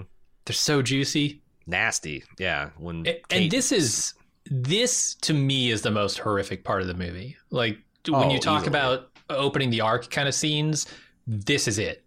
People being devoured in a split second by a colony of ants is terrifying, and even worse, being half devoured and dragged into their anthill. Yeah. Being dragged back to their lair is fucked up. And it's the best kind of like Republic serial matinee thing where it's like you take a real thing like army ants, soldier ants, these vicious things that live in these and you just make them like one level worse than they are in the real world. Like if you were in this deepest, darkest part of Peru, you might run into these sons of bitches, and they're not on Nat Geo, but like, it's like they're not shooting fire or doing shit like that. They're just like the meanest ants you've ever seen. Yeah. Go pouring into it's like out of The Mummy where they did the stuff with the scarabs. Like they're pouring into your mouth and shit. Then they take you down there screaming, dude. It's gnarly. I'm going to call Cope into question here, David Cope into question. I think there's a perfect opportunity here for a callback that they just miss. When Shia LaBeouf gets stung by a scorpion earlier in the movie, and he's like, was it a big one? And he's like, yeah, it was fucking huge. And he's like, good. When it comes to scorpions, the bigger the better. This could be the exact inverse of that. and he goes like, hey, oh my god, like these ants are a problem. Why are you scared of these ants? They're huge. And I'm gonna go swim in them. They're so big. They got to be harmless. And then he gets eaten. No, but I think there was a big opportunity for that, and they just missed it here. Yeah. If they needed a disposable ally. Yeah, smart. That he could have been like Mac. You could have thrown Mac in there. Mac would have been the perfect time for him to have been like, oh, these are the big. Yeah, he'd have to be there, I guess, for the first piece of dialogue. But I like that. I like that idea. We've already talked about it, but the three times it drops, like what the fuck? That's so it's. The waterfall scenes. Yeah, the waterfall sequences. That's just it's insane. It's completely insane. It goes from improbable survival to impossible survival. Right. Like although one time I would have been like, okay, yeah, you could probably, but three times, short one, and they keep getting bigger. Yeah. I will say there's something hilarious about them going over the edge and disappearing under the water in this car boat thing. And then coming up and everybody's swamped. Like the whole boat is swamped. They're soaked and they're like clambering to get back up on the boat. Right, because they've been thrown from the vehicle. Yeah, there's something hilariously slapstick about the visual of it that I really loved. It is funny. But they break it on the third one too. They don't go far enough with it. I wanted one more big. Everybody kind of got thrown and we're trying to get back on the boat thing. And I love the ending of that where they see this very Goonies kind of image, right? Of the big skull mountain. Yeah. I was getting big Goonies energy from that. Although I question how the fuck they climbed that thing. Right. With that crazy old coot and don't think like, about it. And then Mac's going to climb that. Get out of here. It's true. Mac, he might be a good spy and adventurer, but I don't know about climbing sheer vertical surfaces. We talked about how this weird tribe exists in the city, and it's supposed to be this highly technically sophisticated city that the aliens part of it stopped working 500 years ago, but like it's not clear to me like why is this city in a ruin? Like to me, I thought it would be more interesting if this was like a pristine Mayan Aztec kind of city that these were, and then they're scared as hell of the skull, so that can like repel them. But like, why are these guys devolved into prehistoric savages? Essentially, it's a really weird note for the film. We'll be right back with more Bald Move after this brief pause. And now, back with more Bald Move. But everything I think I was very confused the first time that I watched this the second time when I'm like, I don't understand why they made it. The ox got here with the skull. How the hell did he not get in? And apparently he was stymied by the obelisk sand puzzle, and he took the skull back with him and stared into it until he figured out the solution. But by then he was too crazy. Yeah. I actually thought that the obelisk sand thing was kind of fucking cool. Yeah, I love how it's this cantilevered sort of thing that just turns into some kind of obelisk when you activate it. As though sand, it pulls the stones into the center. It's pretty clever. The stairs being pulled in. I like that sequence. Yeah, that stuff's all classic Indiana Jones. Felt very Indiana Jones. There's one thing we forgot to talk about, and I have a question about it because we don't really know the powers of the skull very well, even by the end of the movie. There's a scene where John Hurt grabs the skull as the ants are coming at him and holds it out, and the ants just form this patch of they just flow around them like they're does he mind control ants with that thing? Is that what I think it's implying? A passive power. It's like it's issuing out a field that the ants can detect and they don't like it, like an electrical magnetic field that's causing them to go away. Oh, it's like a passive with power. Their internal pathfinding stuff. Yeah. He's not mind controlling. They're just because avoiding noxious stimulus. Pathfinding stuff usually like chemical based, not magnet based. But if it's not like so instead of like it fucking with their navigation, thinking about it like they sense it as like pain. or like it's making their antennas hurt, and they're moving away from the noxious. It's like if they were walking, like if you built a fire on their path. I don't think ants would walk into the fire. Ants would probably walk as close to the fire as they could get without being burnt till they get to the other side and pick up the scent again. I think it's that kind of thing. Okay. I thought he was that was controlling them, but that's funny too. That's really funny. Weird. Yeah, it's like, why stop doing it, man? Just have a bunch of those, form them into a man size shape, have them follow you as your guard, your honor guard of ants. There you go. So I think, are you with me that like the reason Cate Blanchett dies at the end, because so the aliens are grateful. Jesus Christ. So what were these crystal things doing before someone stole their skull? Were they just chilling down there? Were they keeping society powered? Yeah, I don't understand how the skull got separated from the skeleton in like initially. How? Yeah, because these things are so powerful. And then the other thing is like, were they like planning like, okay, here's the deal, humans. We're going to stay here until the year 1832, and then we're boning out. Okay, we gotta go. Oh, fuck, our skull's gone. We're paralyzed. And then they wake up in like 1950 whatever, and like, holy shit, we're like 150 years. We got to get the fuck out of here. And they just, it's not clear to me. Like, they've had this temple resting place for thousands and thousands and thousands of years. They talk about this thing's 10,000 years old, stopped working 500 years ago. Why, as soon as they wake up, they're like, peace, we're out of here. Didn't know you guys were skull stealers. We were happy to boost your technology and share our knowledge, but you're going to steal our skulls? Fuck off. The Europeans fuck things up again. That's what it is. How eager were they to share knowledge? Because as best I can tell, they shared the knowledge of farming and irrigation, and then fucking stopped sharing knowledge for thousands and thousands of years and left these people in a state where they were unable to dominate the world.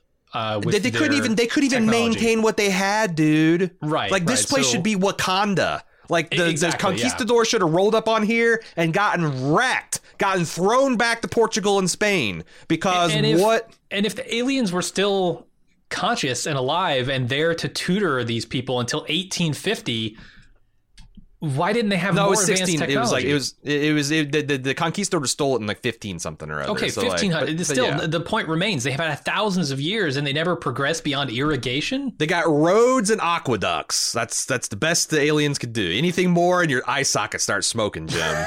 Sure, maybe they were too primitive, but thousands of years. Thousands of years they were presumably with these people hanging out, just smoking space weed, I guess. Like, they got too high and forgot what they were here for. I thought that would have been a cool idea if this city was like truly like space age sophisticated and is in a ruin now because of course the humans can't maintain like whatever fucking crazy dark matter technology the aliens got going.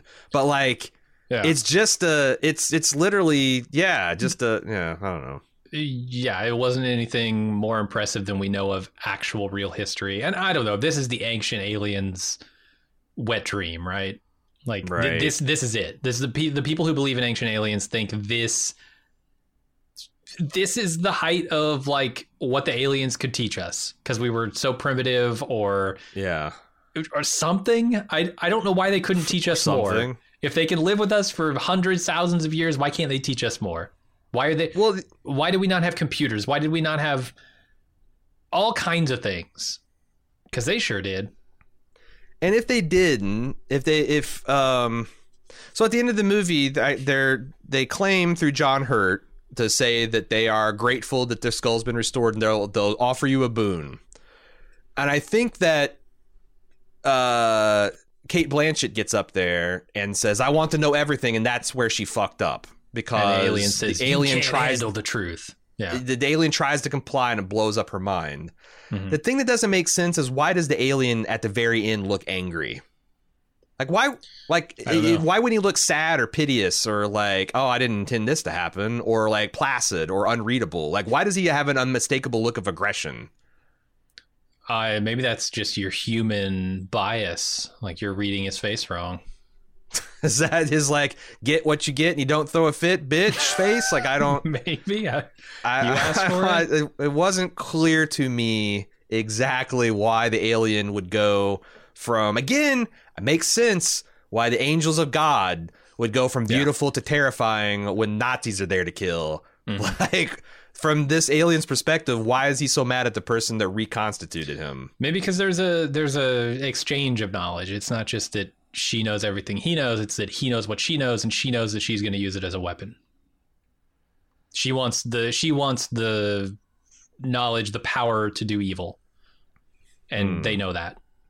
That's true. I do really think there is like a morality compass here somewhere in the film, but it's not as explicit as the others. It's more inscrutable because it's alien instead of, something from human imagination, I guess.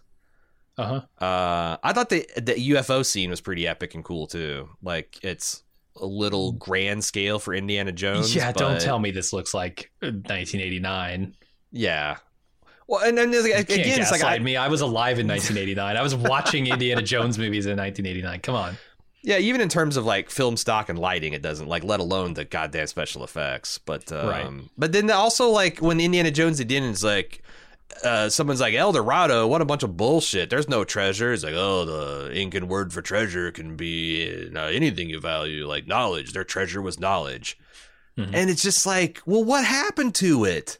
How did you lose knowledge? Right. Did you guys fucking not write anything down? The aliens were said. Like, are you like the children that's like, Mom, I need to clean my clothes, and like it's like show you how to use and just like what, just like learn helplessness. Is that what was going on? And I just what I don't understand. I know human nature. There's an element of greed to it. Why did they just suddenly go like, yep, we got as much knowledge as we want. That treasure that you guys gave us, we're done with it. It's cool. We don't want any more of it. We know you have so much more to give, but we don't need it. And again, if they had like future Wakanda cities powered by black holes, I would get why it would fall into disrepair and decay.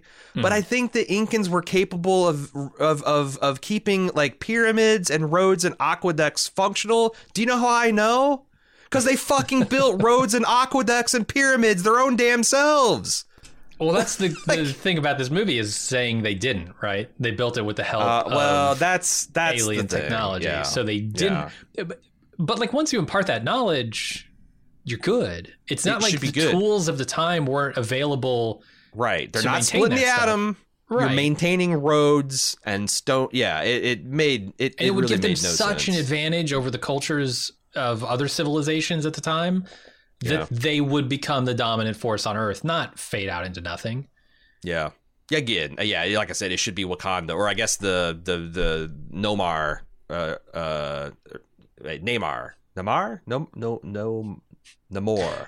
should have done, they should have done something else besides the Oriana guy being like the downfall of it, because that is far too mumuch time for it to be realistic. If they had said also, and the legend was that like one of the priests of the time disliked, disliked what was happening and brought it all to a fiery end or aliens something. Yeah, betrayed something. Yeah.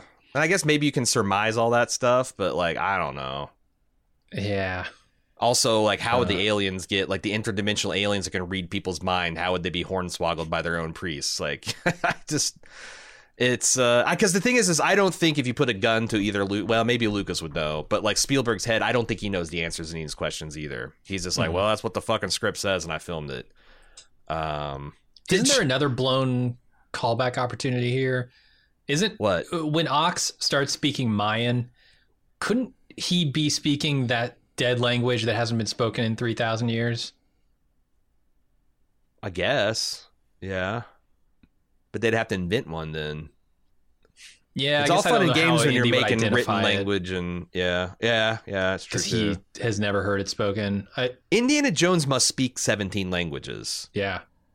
He shows a mastery of like 3 different languages that like I can't believe, but I guess if he rode Pancho Villa and all that stuff. Mm-hmm. I thought it was a savage burn when Indiana Jones is resting on top of the alien mountain and the Shia is like itching to go and he's like, why don't you stick around, Junior? And he's like, I don't know, Dad, why didn't you? Like they play that for laughs, but like that's pathos, man. That wasn't funny. He wants an answer, Dad. Yeah. You went out for smokes when I was 3 weeks old. What the hell? Why do you think I'm dipping my comb into other people's coke to comb my hair back? Huh? It's because of you. Oh God, what would it be like to run your hands through that guy's hair? Oh, they never come out. They get Caked lost with in cane there. sugar and grease. Here's the other thing I love about this final scene, and not in a good way. I love that it embodies the ultimate split feeling of this entire movie, because you have a quote unquote, it really in name only, interdimensional being here coming up out of this temple in what is clearly a 1950s spaceman saucer.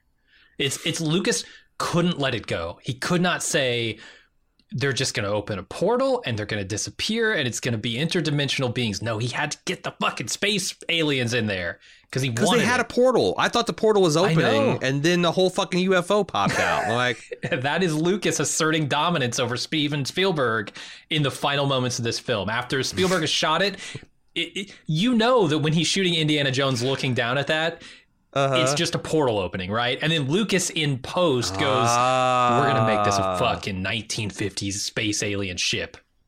I want to see a saucer in that hole. You're saying Lucas mounted Spielberg as a show of dominance and threat display there. Okay. I could buy it because, like, I thought these men were friends, but it all changed when Spielberg says, I don't know, George, I don't get it at the end of Phantom Menace. Pretty broad material, that Jar George. He just eyes flashed red and it's never been the same. You know what else works in this movie? The marriage scene, the final scene. Okay, let's debate that. I don't think it does. I think it's stupid. It shouldn't be there. Like, why shoehorn Indy marrying Marion in a shotgun wedding? So that feels really final for Indiana Jones. And I don't know how to feel about that because they don't pass the hat. They explicitly don't pass the hat, but they make it very final for Marion and him, right? And for him, I don't see him being the adventurer at 65, getting married, having a kid. I don't see him being the same Indiana Jones after this. And so why not pass the hat? How about at 80, Jim? Do you see him as Indiana Jones at 80? Definitely not. But if they can de-age him digitally to his prime, go for it. Are we fools to think this movie is, because I got pretty excited with the trailer. It's hitting all the notes. Plus they're bringing Sala back. They're like dealing with the idea that, like, he is running out of time and he is an old man and he wants that one last adventure. Like, it's hitting all the notes, man. And they tried to bring back a lot of people for this movie too. They did. Like John Rhys Davies, they wanted him back, and Sean Connery, but they were both like, nah, the part's too small. Not interested. They literally wanted them, I think both of them there for like the wedding. Yeah. And I get it. Like, Sean Connery is retired. Like, why would he come back for a fucking cameo? And At like 90 years old or whatever. John Rhys Davies had just burnt his face half off playing a dwarf for 3 years in New Zealand. He's like sitting on a dragon-sized hoard of gold and cash. Like, why the fuck would he do that? Yeah. But they did. I mean, it'd be fun for the fans. That would have been really fun to see both of those guys there at the wedding. Yeah, it would have. I don't know, man. The wedding scene doesn't quite sit right with me because I feel like it's at odds with its own finality here. And now that there's another movie coming along, it feels even worse, I think. It's just it's weird. It's just one of those and then they got married. Like, like, it feels very old school too, right? Which I guess it's the 50s. Come on. It is. Yeah, you got me there. I just keep thinking that, like, man, 5, 10, 15 minutes here and there, and this movie would have been at least a Last Crusade level success.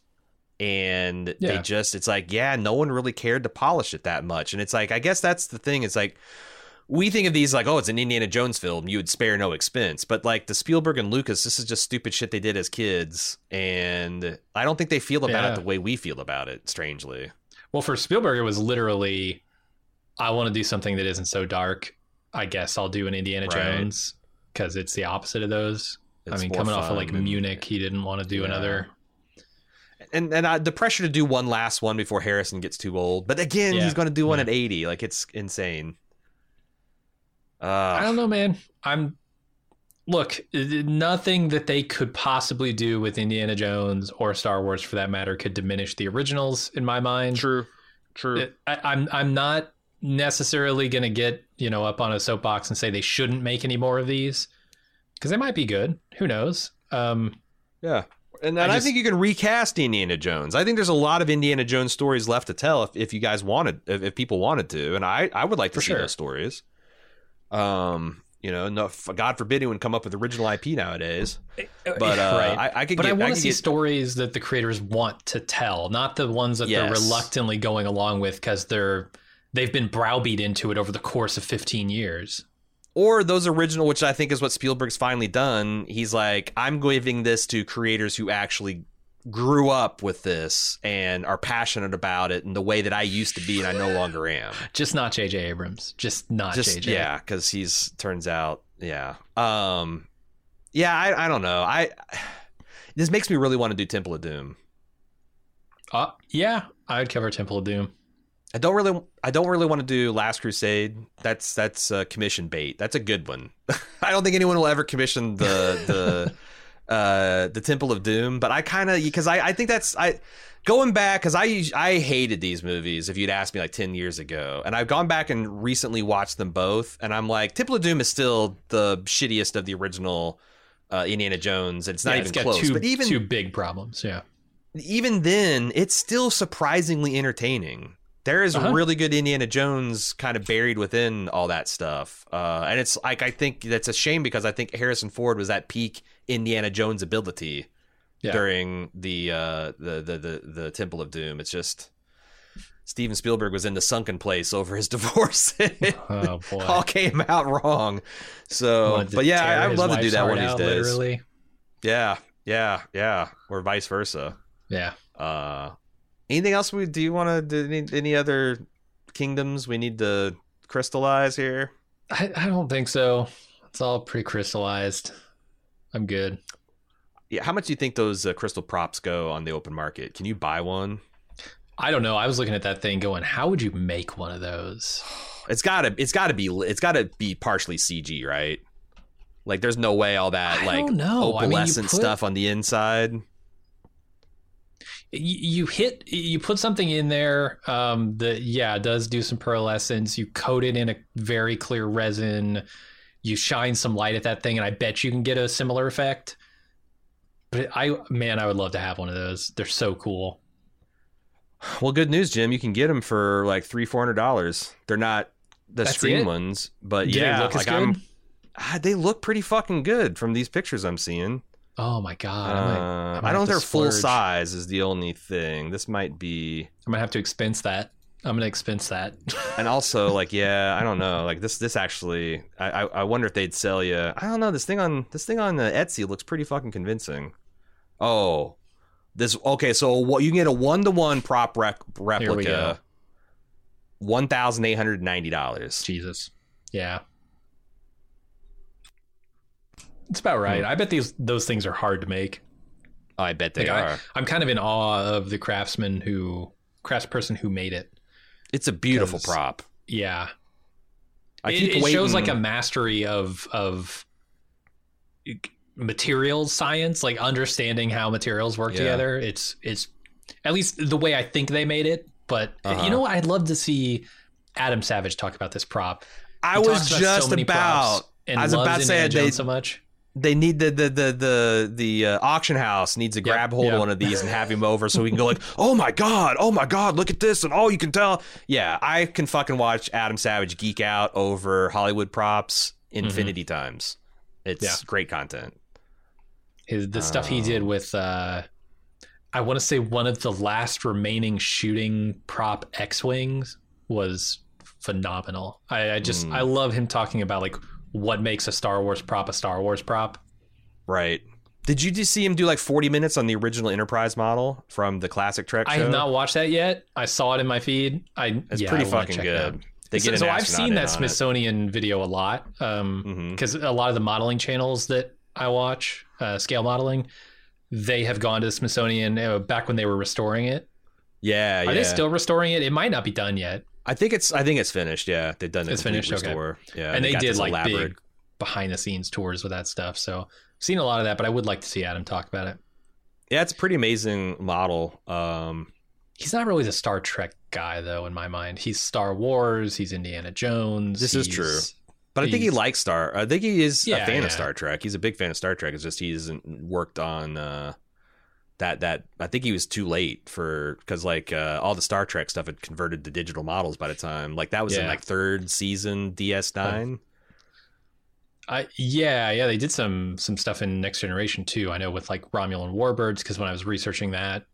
It was all ILM for the first couple of seasons, I think. Well, they used to have shooting models, but then they went to digital. I don't know. This is so far afield, but yes, Adam Savage, get on that. Talk about the Crystal Skull. I would watch it. I would watch a 6-hour video of you just talking about this Crystal Skull. You know what? I would like to see. It would be a 1-day build, but it'd be cool to see him do a replica. How would you actually start? Like with the mold and the resin and how you get because it's the interior brain matter, that kind of like cloudy, opalescent. Which I think is a practical effect. At the end, when the aliens start thinking, they juice it up. But I think that's internal to the skull. It's really cool. Yep. Not quite worth the movie being built around it, but it is a cool skull. Well, hey, thanks for listening to our podcast. Hope you've enjoyed this surprise pulp movie. We wanted something to kind of like bridge the gap between our end of year, the Walking Dead stuff, all that stuff, and The Last of Us is going to be picking up a couple weeks in early January 15th, I guess mid-January. Yeah, we'll have like a preview or something for that too. And then we got Pulp coming out of, because I don't know when the next Pulp movie. I would love to run the reel off a string of Pulp movies, but we just got again Pulp coming out of our ears. We're going to be doing at the bare minimum that and Picard season 3, the final season, where all the TNG, the one we've been waiting for, where the TNG cast comes back. Maybe they'll put him on a starship and let him fucking cook. But yeah, we'll be back to that. Thank you for listening to our Pulp podcast on Indiana Jones and the Kingdom of the Crystal Skull. Until next time, I'm Aaron. And I'm Jim. See ya.